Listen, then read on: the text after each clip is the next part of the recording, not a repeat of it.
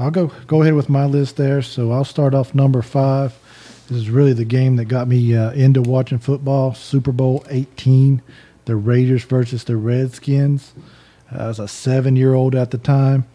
My dad had somebody over with him, one of his buddies, watching the ball game. He was a big Redskins fan, and he made a $20 bet with me. I remember it to this day. Oh, and man. He honored his bet. Gambling at a young age. I started young, and he honored his bet. He gave me a $20 bill after the end of that game. Marcus Allen went crazy, had 2 touchdowns, about 100. It was close to 200 yards there that he had rushing on the day. Back in for a 7-year-old, $20, that went a long way. Oh, yeah, big money. Yeah, it was a lot of knee-high peaches. My number 4 game is going to be Bo Jackson versus the Boz, a big Monday night game. It was really hyped up there. It was one I remember, all throughout the day. I couldn't wait for that Monday night game to kick off, and Bo he didn't disappoint. There's a lot of times a game is hyped up and it doesn't live up to it, but Bo put on a show, big 90-yard plus run. Just the run through the tunnel game? He ran to Tacoma, is what they said. Okay. He kept on going. He trucked the Boz at the end zone. He had 220 yards, and I think he set out just about most of the fourth quarter. So, he really could even win after the rushing record at the time that Walter Payton had. Definitely put on a show that game. Yep. Number 3, 1994 regular season.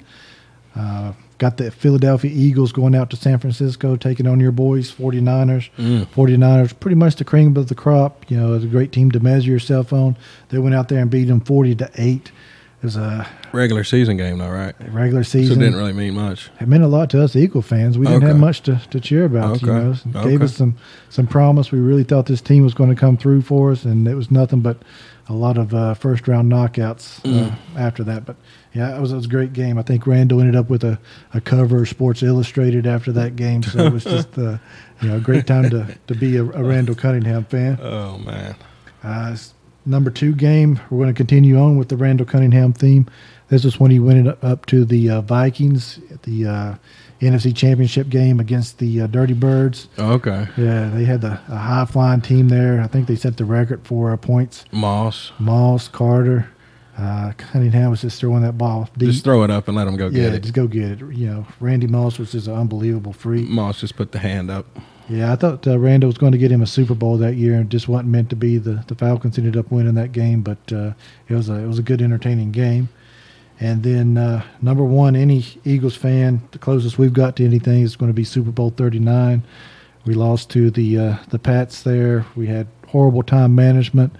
Came back, was making a game of it, but McNabb's puking in the huddle. T.O.'s going crazy on him. Ended up losing that one 24-21.